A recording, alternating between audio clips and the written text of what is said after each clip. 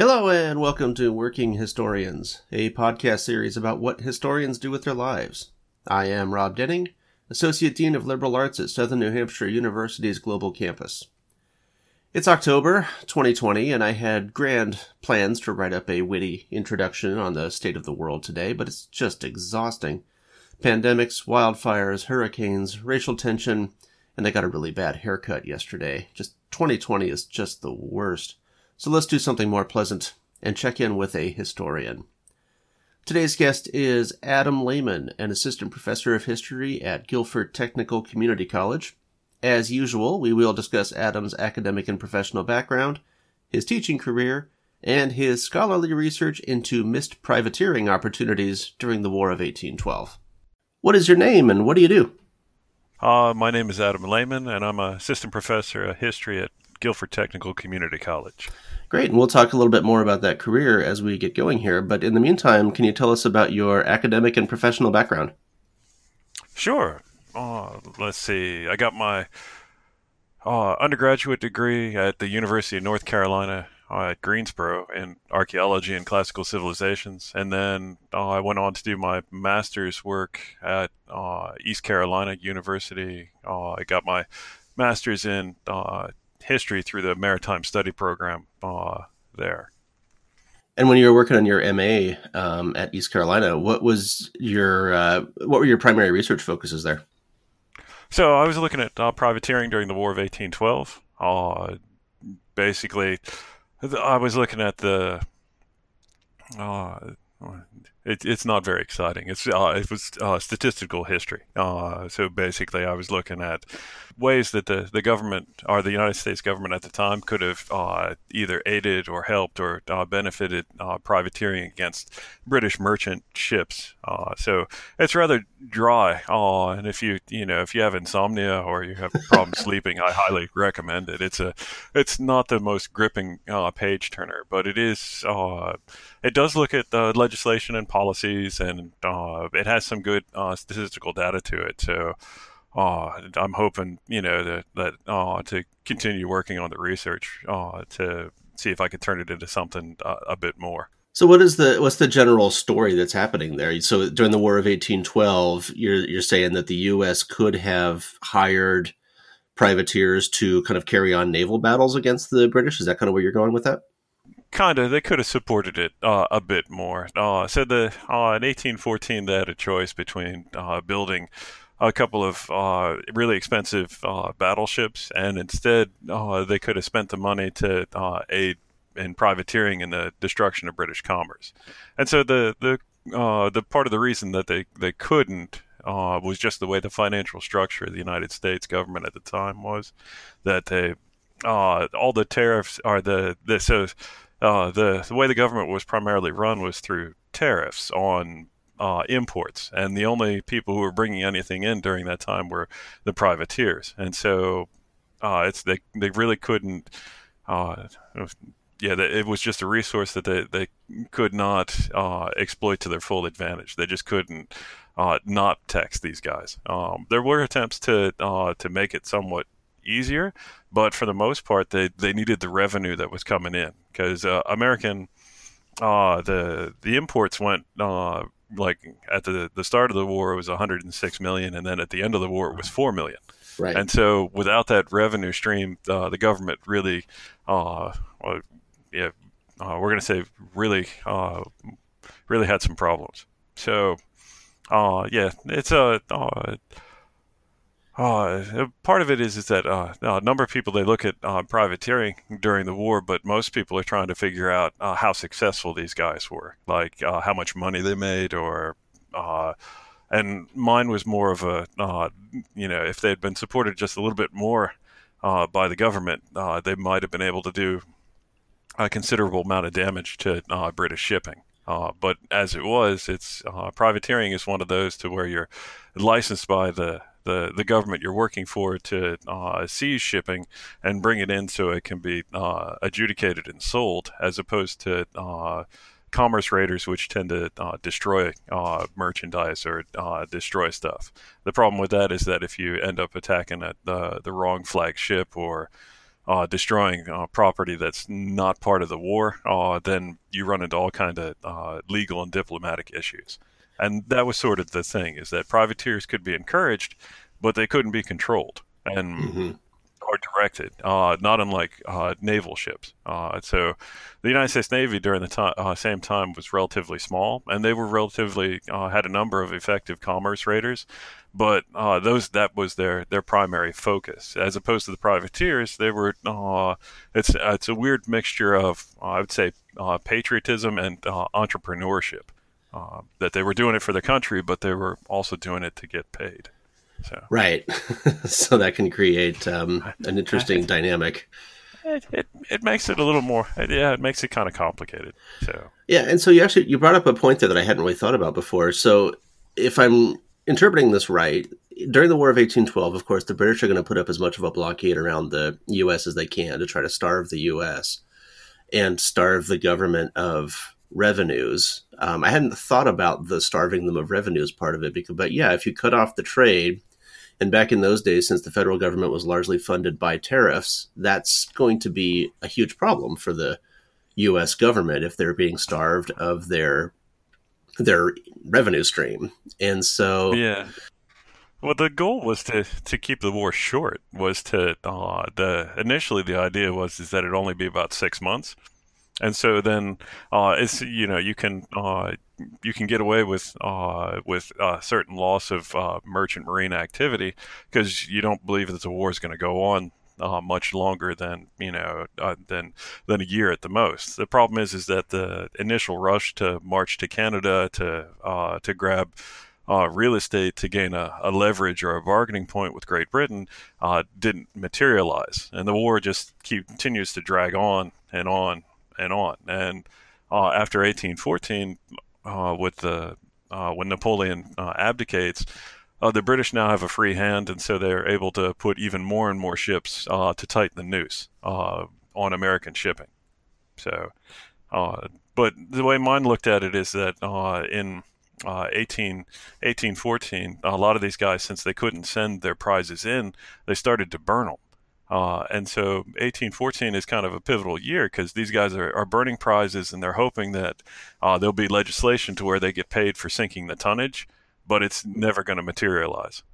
It gets stalled out in Congress, and these guys,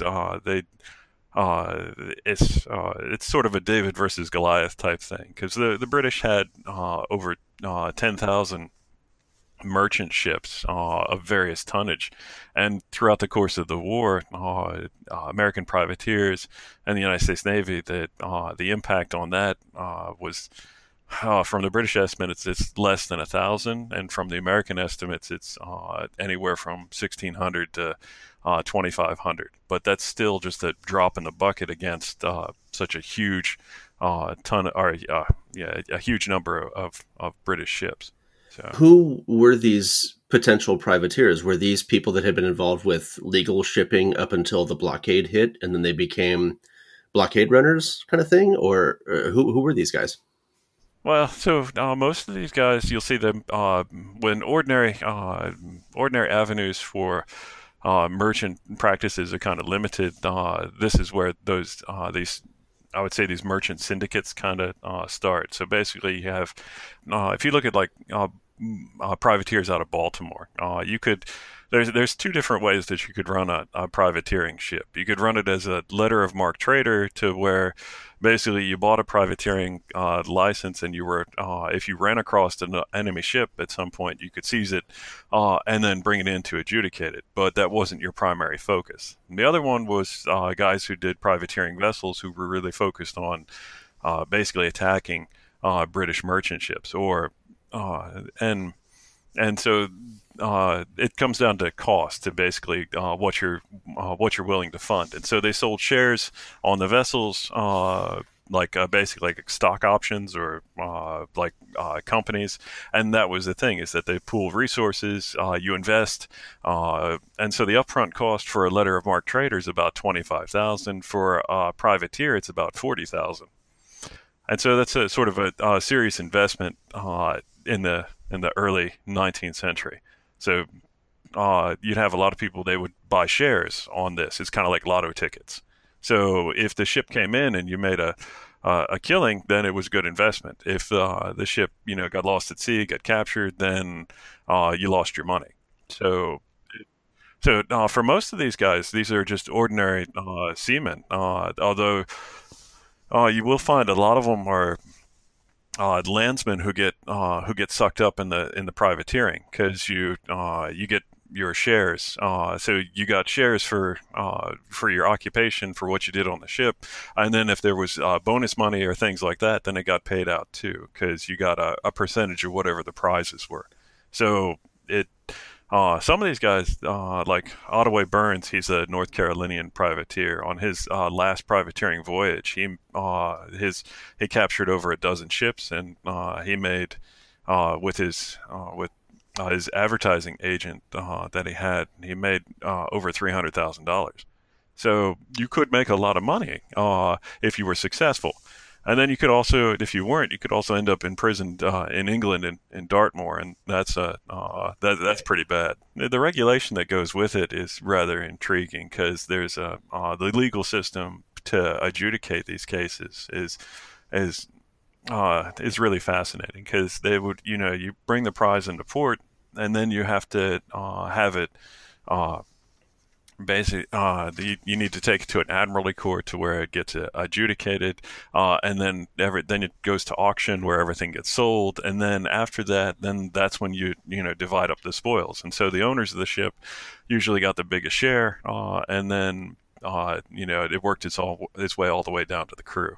So, and a lot of these guys did sign on for it because that really was the only option at the time. And so like you said, your general project was talking about how the federal government could have been more effective to fund some of these guys to lead, basically, right. I'm guessing kind of like harassing type attacks against the British, kind of keep them occupied, that kind of thing.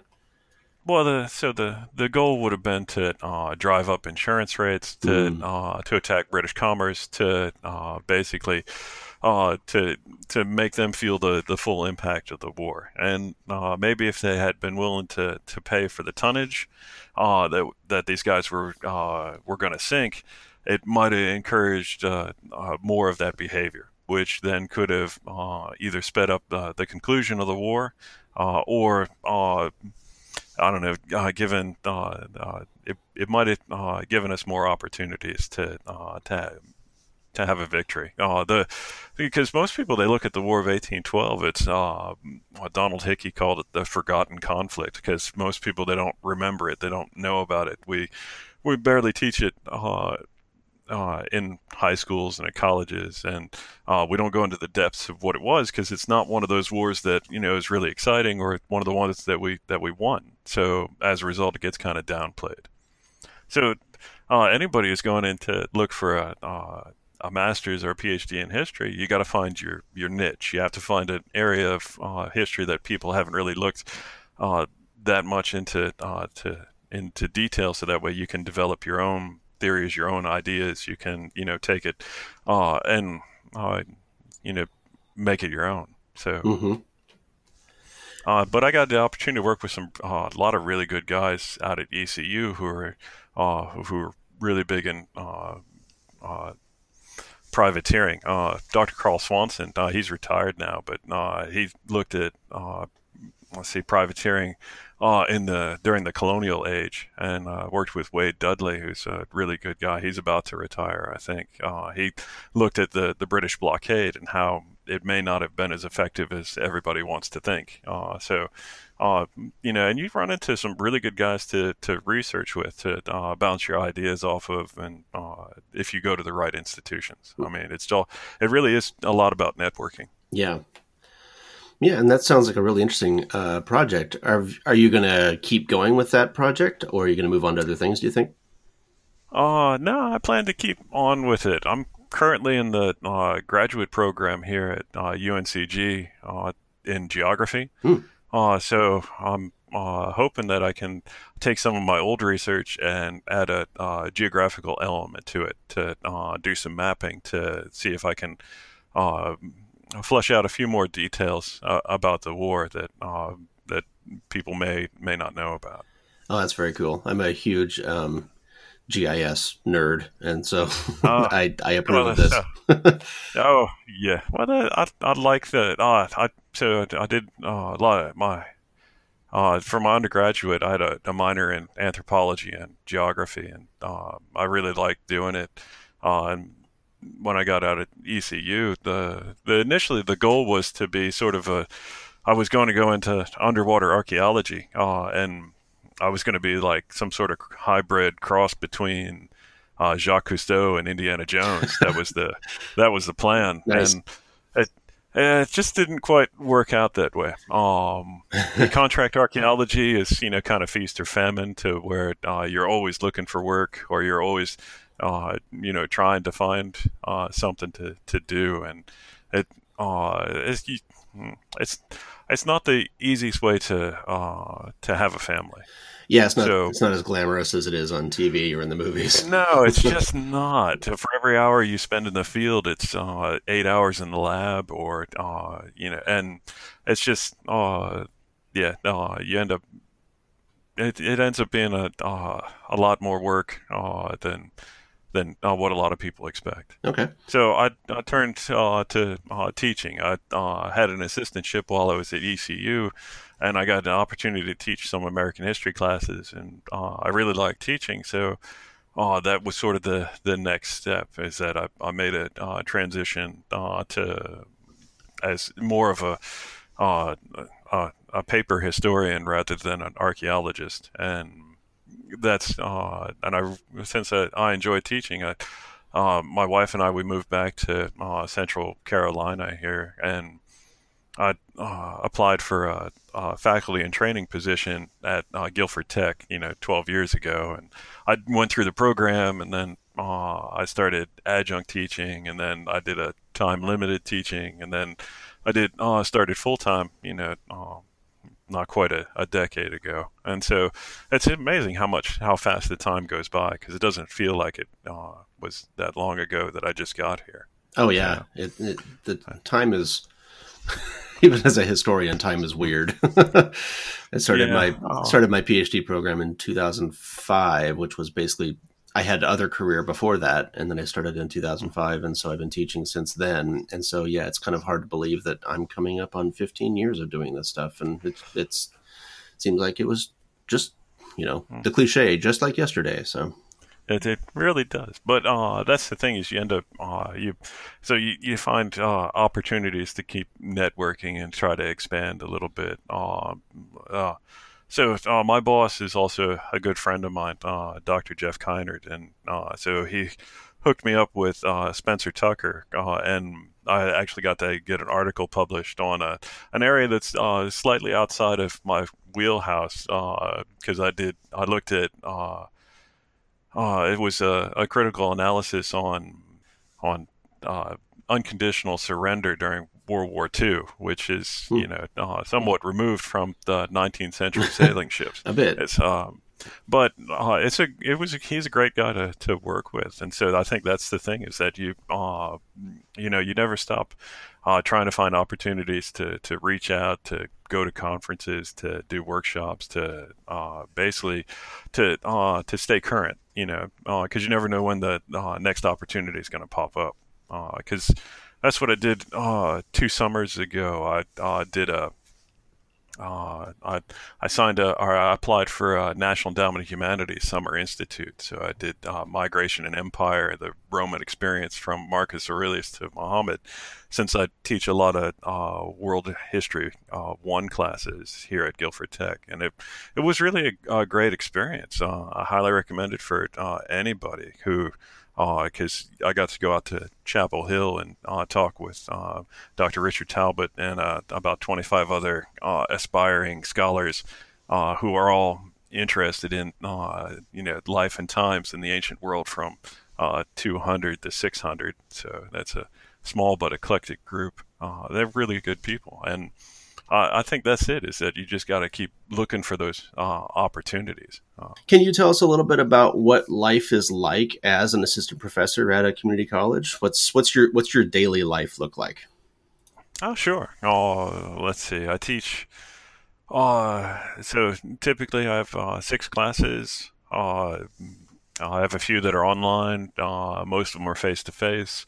I'm usually here at the school, 5 days a week. It's about 30 to 40 hours a week, plus, grading on the weekends, course prep. Let's see, then you throw in committees and clubs that I'm affiliated with. So I'm part of the faculty title. I'm the chair of that, as well as I'm also the archivist uh, for the faculty officers, as part of our faculty association here. And let's see, I'm also faculty advisor for a couple of clubs. I work with the Student Veteran Association, which is fun. We do a lot of cool things. Let's see, we do a luncheon on Veterans Day. We try to just send care packages to guys still serving overseas. Last year, we sent 39 boxes of stuff that we'd collected over the course of the semester.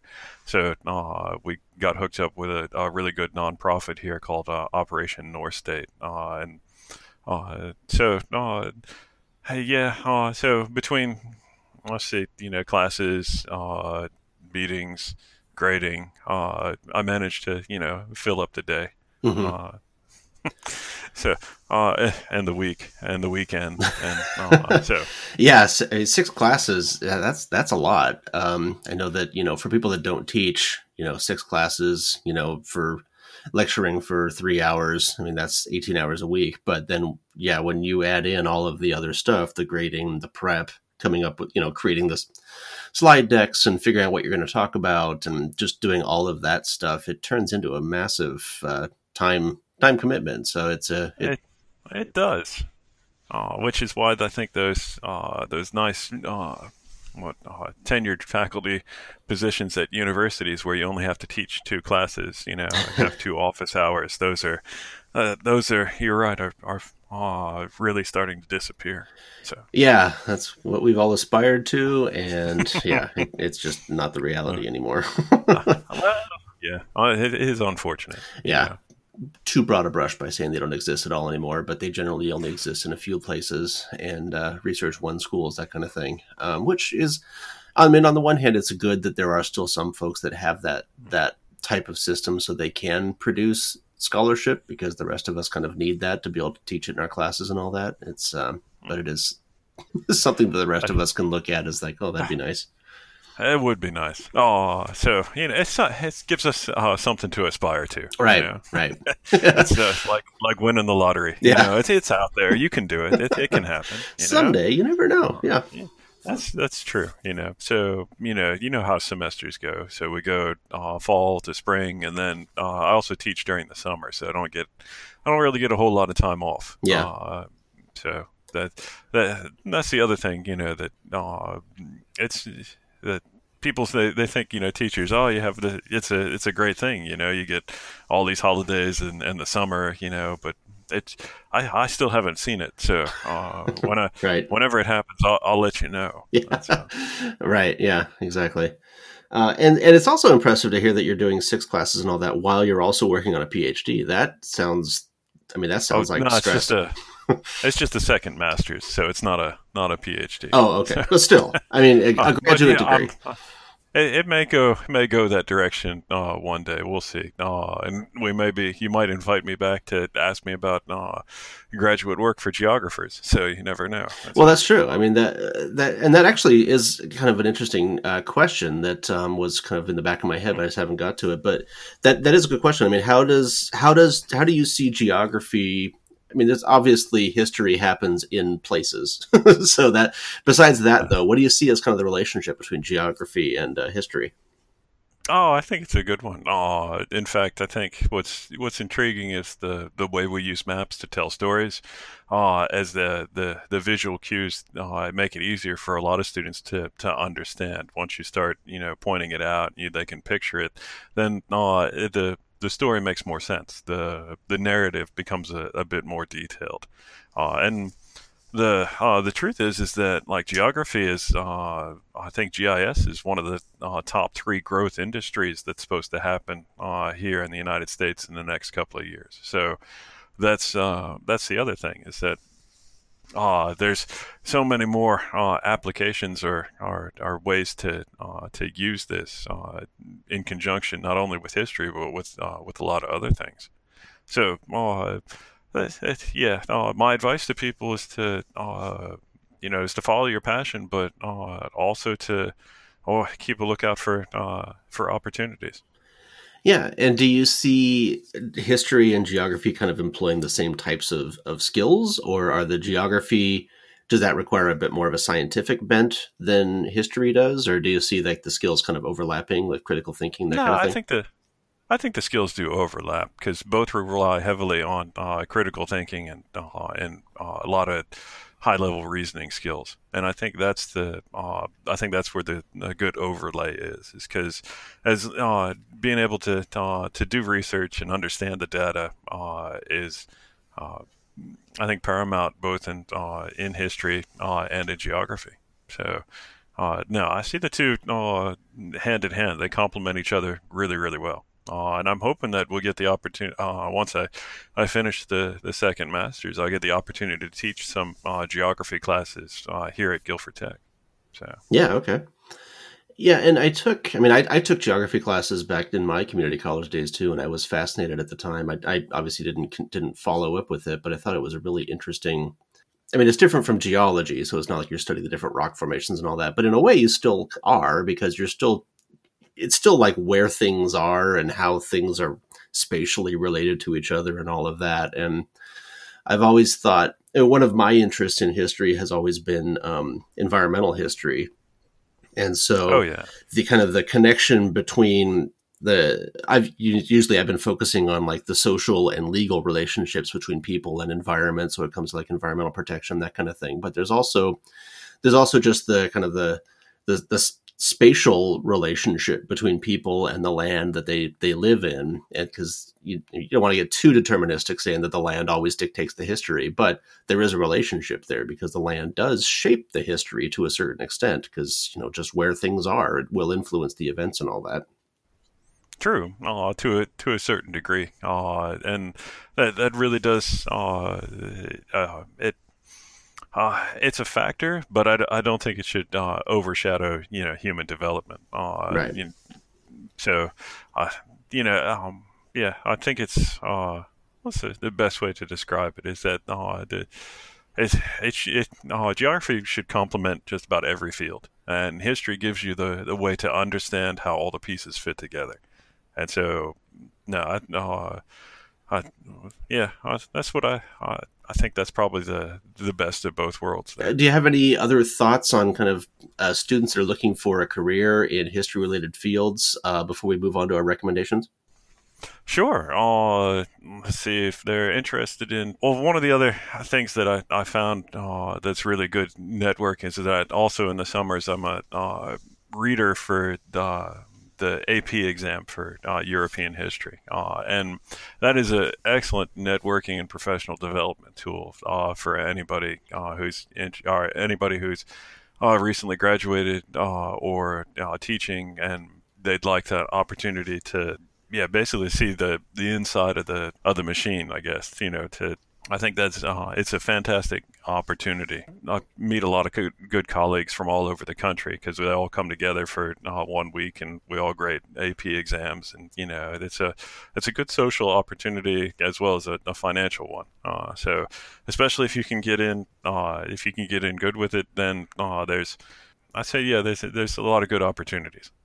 Yeah, I've never actually done that myself, but I have through this podcast and just through general interactions with other historians. I've come across that actually is a pretty popular activity for a lot of historians kind of across the board. And their responses to it is pretty much identical to yours, that it's a great networking opportunity. It's a way to kind of keep your finger on the pulse of student populations, that kind of thing. But it's also a really good way to get together with other historians and just have some really good conversations and stuff.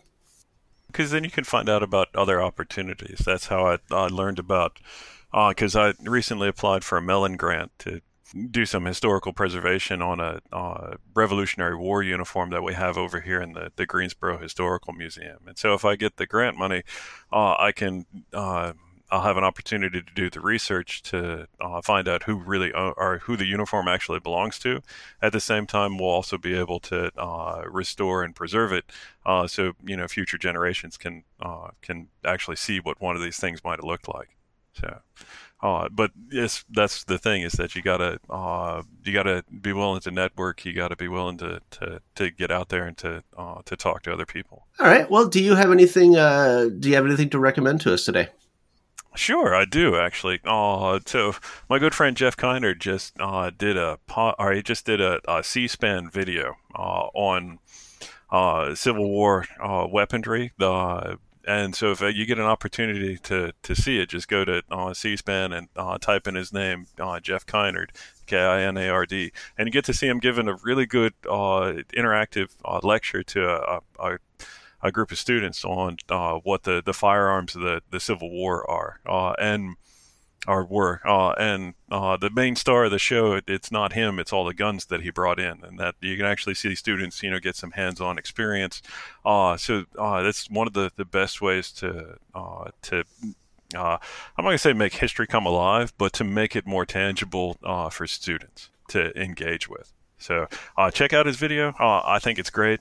He did a fantastic job. So yeah, that's my plug. Okay, cool. Yeah, I look forward to checking that out. That sounds really cool. My recommendation is a teaching aid. There's another podcast out there called Footnoting History, which is it's a great podcast. It's their premise is that they like to talk about the little stories of history that kind of get lost in the footnotes. And a couple of people that I hope to talk to for this podcast will be they work on that podcast. So anyway, the podcast, one of the administrators for that podcast, Elizabeth Burbridge, has put together a teaching guide where she created a list and a spreadsheet of the various episodes of that podcast that teachers can use in their classes. And so she's organized different podcasts by region and by time period and by thematic content, that kind of thing, so that way it's easy to find, and that way teachers can incorporate the podcast episodes into their teaching. So whether it's online or in person or whatever, it's a way for students to kind of see kind of applied history in podcast form. So you can do it as a multimedia type thing, or it's just another way to kind of supplement lecture material, supplement reading material to talk about the various podcasts.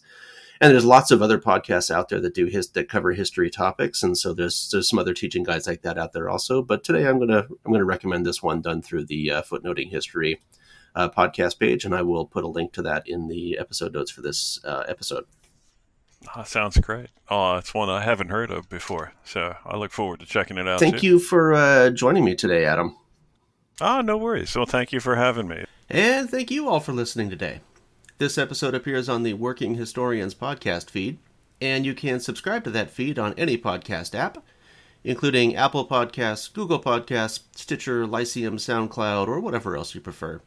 That way you won't miss any episodes, and you'll continue to hear about all the other cool stuff that historians do with their lives. If you have any questions or comments for this or any other podcast, send us a message to workinghistorians@gmail.com or through our Twitter feed @workhistorians. For Adam Lehman, I'm Rob Denning. Have a happy October.